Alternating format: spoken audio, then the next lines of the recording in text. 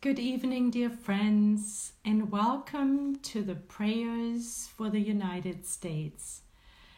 We are 2 days later due to other commitments. Welcome, dear friends. We are excited to lend some energy to the brain of the brain of the world, which is the United States. As we have learned, the brain of the world is represented by the United States.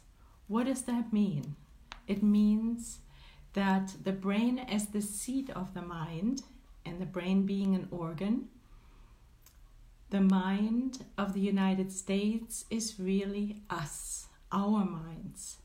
So if we educate our minds, we're creating a heightened mind for the collective. So it is part of our responsibility to work and transform our own thinking. How do we do that?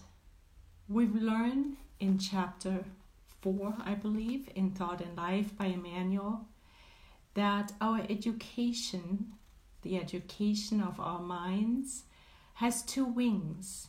There is the wing of our intelligence, our intellectual knowledge, and then there is the other wing, which is our goodness. So intelligence and goodness have to go hand in hand. Our intellectual knowledge is as important as our moral education. And as we know from little birds, birds need two wings, and so do we. So we tonight are invited to help the brain of the world, to help the mind, the collective mind of the world, which is the United States. And our prayer tonight is to bring it more oxygen, to bring it new vibrations, new patterns, new ways of thinking that will propel it forward. And for that, we're going to our daily bread. And we're using chapter 102, which is, of course, the whole book is by our beautiful educator, Emmanuel, who will help us understand of where our responsibility lies and how we can support the world by supporting our own minds. The message is called Caesar and Us. And it starts with a quotation from Mark. And it says, "And Jesus answered them, saying, Then give to Caesar what is Caesar's, and to God what is God's." So let us pause right here, because this is the message, this is the first lesson that we're looking at, and this lesson comes from Jesus through Mark. So when we consider chapter 11 in the Gospel according to Spiritism, and we know that's called loving our neighbors as ourselves, we are reminded that it is extremely important that we do not harm our neighbors, both physically as well as morally. Kardec explains to us in that when Jesus said, "Render unto Caesar what is Caesar's," that Jesus condemns both physical as well as moral harm by Jesus having said that. So what does that mean? It means that we are invited to respect others' rights. We are asked to be respectful towards other people's rights, towards everyone's rights. Now, do we remember what the definition of justice is that we find in the Spirit's book? Well, it's exactly that. The Spirits on high gave us the definition for justice as we need to respect other people's rights. So right here and then, we're now wondering, so what do these rights, How are they determined? What kind of rights are we talking about? And the answer is pretty simple. It is twofold. We have, as we know, the human laws, which are rights, and we have natural laws, the laws of God, the law of God. And both need to be observed. So by respecting others' rights, we're now invited, Jesus invites us to obey human laws as well as the laws of God. Now, some of us are pretty good at obeying the human laws, and we're thinking we're doing really well.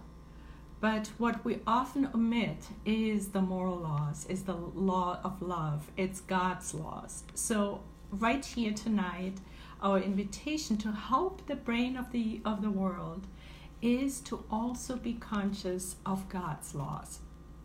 So how may that look like? By fulfilling our duties, which is linked to fulfilling the laws.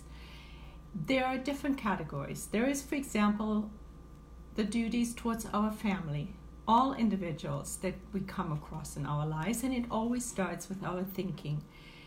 There are the duties of society, and then the duties towards the authorities. So there is, just to mention a few, there is a variety of different duties that we are invited to fulfill. And right now, just for now, let us focus on the moral duties towards those categories. And we're wondering, where do they begin? Where does our duty, our moral duty towards the individuals, towards the family, towards society, towards the authorities, where does that begin? Where does that duty begin? Well, I'll let you know.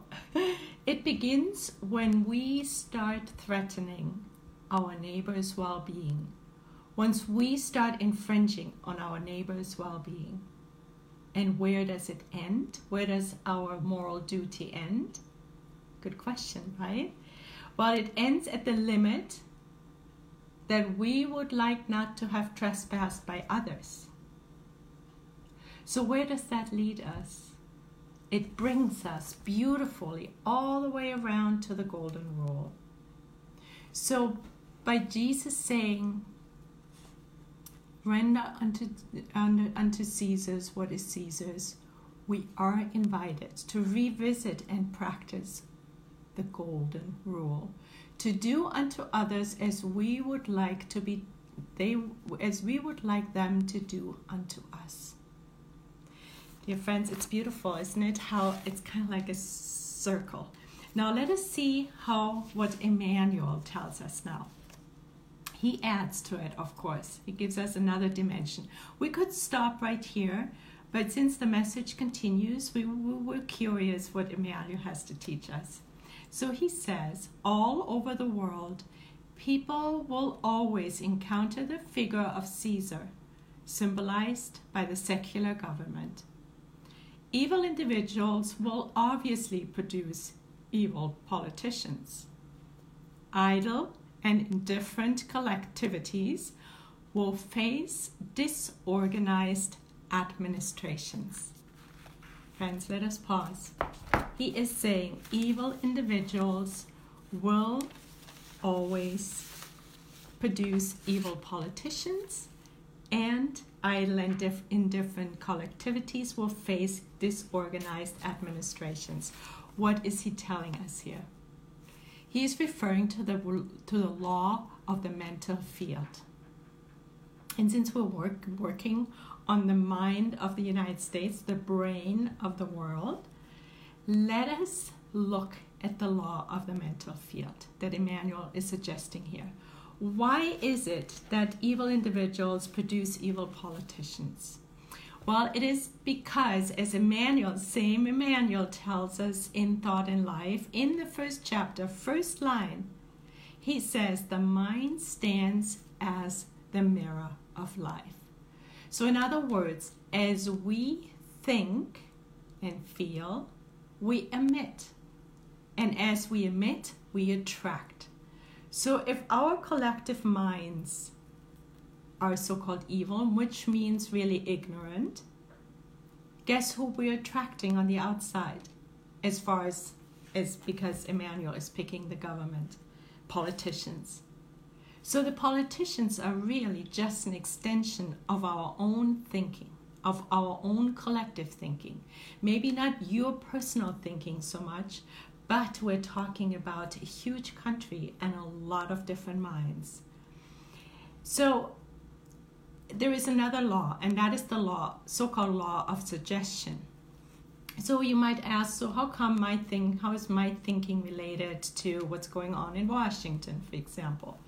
Well, we're all under the law of suggestion. And Emmanuel teaches us that, he talks about that in chapter 9 of Thought and Life. And he says there that in everyday events, we are under the permanent suggestion of other mental reflections.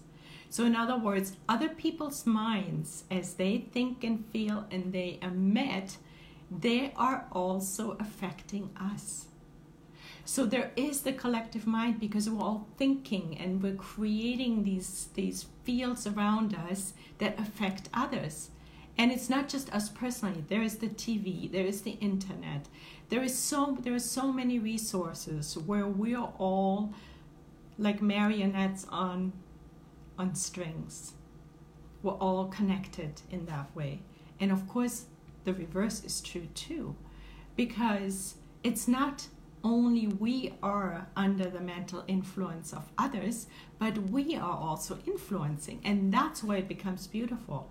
Because right here and then, we are now tonight being invited to become more responsible about our own thinking. To become not only more responsible, but as a first step, to become more aware of where does our thinking primarily reside every single day. What is our mental emanation like? Is it positive? Is it loving? Is it kind? And we're going to go into that a little bit more. So in other words, we influence and we get influenced. Consequently, Emmanuel is right when he says evil individuals, ignorant individuals, will produce evil politicians, ignorant politicians. Nothing is outside of us. We're all part of the whole. Let us continue. He says, Emmanuel continues, in any case, Caesar's influence will surround the individual and demand the fulfillment of material obligations. It is imperative to give him what is his. The student of the gospel should not invoke religious principles or individual idealism to shun these obligations. So, Jesus and Emmanuel are reminding us to pay our dues. And of course, that's not just material dues, it is also mental, emotional dues, moral dues. So, there are some people, what does he mean, for example, invoke religious principles? I just recently read about a case of a man in Oregon who did not want to pay taxes because his church and his belief system did not want to support abortion, and we can understand that. He took it so far as to sue because he said he was not going to pay his taxes. This might be one example of someone using their religious beliefs to try to avoid paying taxes. Some other people I know say, well, I don't want to pay taxes because I'm not in support of the U.S. budget being primarily spent on weapons, on the weapons industry. And so what am I supporting? Just to mention, I'm sure there is a lot of other examples, but we are asked to look at our Master and look at Jesus and see what did he suggest? How did he deal with Caesar at his time? And here Emmanuel is reminding us not to use our religious principles or individual idealism of, oh, I am free, I can live in the woods, I can be a hippie and not be held accountable. This is a free country. I can do whatever I want to. So neither one of those cases and ways of living are really the correct way, according to Emmanuel and Jesus here. So we're learning. He continues, if there are errors in the laws, let us remember the extent of our individual debts to divine providence. Let us remember our individual debts to divine providence.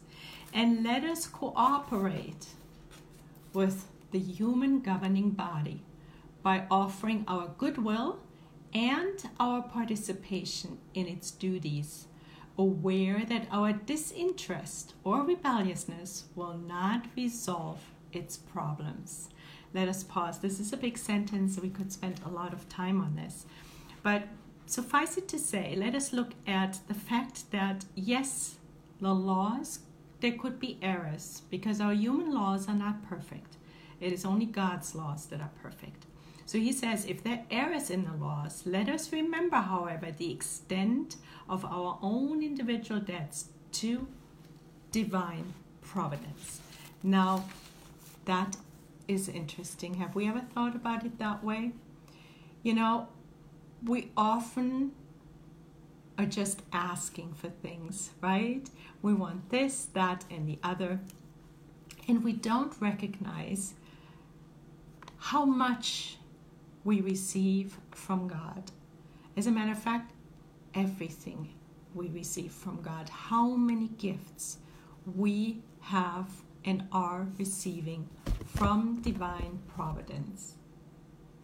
And we're now invited to see, hey, what are these gifts? For tonight, we could take this into our hearts and minds and ask ourselves, what are some of my gifts that I have received from God? And how am I making use of these gifts? How am I giving back? Giving back to the United States, which means giving back to our brothers and sisters, giving back to anyone in the world. How am I being of service instead of focusing on the errors here or there, or always wanting something from our governments, from other people? Friends, the question is for us to also see, particularly as immigrants, when we came to the United States, did we come here because we were expecting something from the United States? Did we want something? Was that our primary goal? Are we still looking for the government of this country to serve us? Well, tonight Emmanuel invites us to remember that it is our duty to give back, to realize all the gifts that God has given to us, and to see how can we serve others and the United States in return. Are we doing that? Are we aware of that? Are we giving to our brothers and sisters? By giving to our brothers and sisters, we are giving back to God. And it starts with our thinking. It is not always material at all. There is the moral giving back, and it always starts with our thinking. Let us go back to Emmanuel. So he is saying, therefore, oops, wrong page. It is preferable for disciples to sacrifice themselves and suffer rather than lag behind regarding the respectable laws that temporarily govern them on the physical plane, whether through disobedience towards the established principles or through excessive enthusiasm that tempts them to advance too rapidly. So here Emmanuel is reminding us it is actually we're invited to rather sacrifice ourselves than to practice disobedience. to be rebels or to be overly enthusiastic, overly enthusiastic, and causing problems as a result of that. It is in the gospel that the definition of obedience is so beautifully explained. It's a whole chapter, a subchapter that is dedicated to obedience, which is the consent of reason. And it is often rebelliousness when we think, which usually comes with selfishness and pride, when we think we know better. Jesus was so humble. He did not go into any discussions with Caesar. He did not. He focused on doing the good. He kept on doing the good till the very last moment of his life. And here Emmanuel reminds us to not use our passions in unruled ways. We're reminded of the Spirit's book, where we're being educated that passions are like a horse. They need to be reined in and educated as well. And to use our passions via excessive enthusiasm is not going to help the collective. And disobedience does not either. We need to play by the rules, according to Emmanuel. Now he is asking, are there iniquitous decrees? What is iniquitous? It's grossly unfair or morally wrong degrees. And the answer from Emmanuel is a recipe for us. It helps us to deal with unfairness that we may observe or see or experience. He says, try to remember if you have been cooperating with those who govern your material landscape. Number 1, cooperation. Live in harmony with your superiors and do not forget that the best position is that of balance. Next ingredient is harmony. And the third one is balance, moderation, reining in our passions. If you intend to live correctly, he says, do not give Caesar the vinegar of your sour criticism. When invited to hold our criticism, to hold pointing our finger. And we know by pointing one finger, there's always 3 pointing back at us. So it starts with us. Assist is the next ingredient. Him with your efficient work in the healthy desire to do the right, convinced that he and we are children of God. So the ingredients are to practice harmony, to practice balance and moderation, to not criticize, to always assist, and to remember that we are all children of the same God. We're invited to practice the law of love. The law of love, which means all brothers and sisters are being loved indiscriminately, including the criminal, including the murderer, including all those people that we have issues with. We're invited to practice daily. And we're living in an environment currently in the world and in the United States in particular, where this is a beautiful school we've signed up for to practice the law of love every minute of the day, which means we're loving all brothers and sisters under the same God. And it invites us to practice the golden rule, to practice the golden rule, to do unto others as we would like them to do unto us. Furthermore, we're being invited to love our neighbors as ourselves. In other words, to love the whole of humankind as ourselves. I know it's a tall order, but the invitation stands tonight to help the brain of the world, to help the United States, to help the mind of the United States, to transform, to help the whole planet in its transformation from a planet of atonement to a planet of regeneration, which is the process we're right in the middle of. So we're invited to love our neighbors as ourselves, to love the whole of mankind. What will be the effect if we really take this to heart?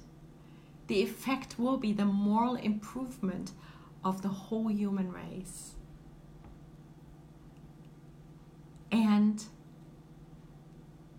let us not judge as we would not like to be judged. Let us not judge. We weren't born to be judges. We were born to work on our own inner transformation, to become better people. Let us rather focus and be vigilant about the plank in our own eyes than the speck that we see in others. And let us always see others as a reflection of ourselves. We can use every single person, including politicians, as a mirror for our own selves. If we spot it in others and we have a problem with it, we've got it. So we can always use every single situation as a mirror image of where our own little cobwebs are, and release them. And we do that by practicing the law of love, by practicing to love our neighbors as ourselves, by vigilantly applying the golden rule in every single case, every single situation in our daily lives. And lastly, let us not forget charity. We learn in the Gospel according to Spiritism, we've read it so many times, that without charity, there is no salvation. And that sums up all our duties. There it is, right there and then. Tonight, we're being invited to renew our commitment to practice charity, which, again, is practicing the golden rule. To fulfill our duties, to respect others as we would like to be respected. And let us be perfect, friends. Let us be perfect, which means it's the essence of charity. And why is perfection the essence of charity? Because charity is the highest virtue of all virtues. So if we can practice being more benevolent every single breath of the way, to have more goodwill towards all. And it starts with our thinking, our feeling. And if we can recommit to being more indulgent towards other people's imperfections, including the world leaders, including the presidents of countries, the president of this country, to become more indulgent and to be more forgiving. Because we know we're all work in process. We're all children of God.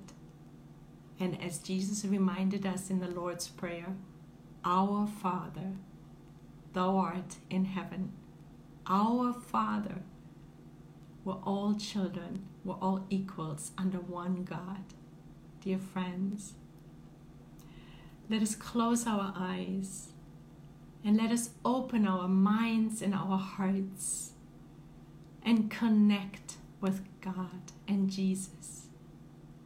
With so much gratitude for all the gifts that we have received from divine providence, which we have received from the United States, this beautiful country that is like we are, working on its moral transformation, whose mind, whose brain is an extension of our own brains, which we gladly accept as our own responsibility to work on our inner transformation.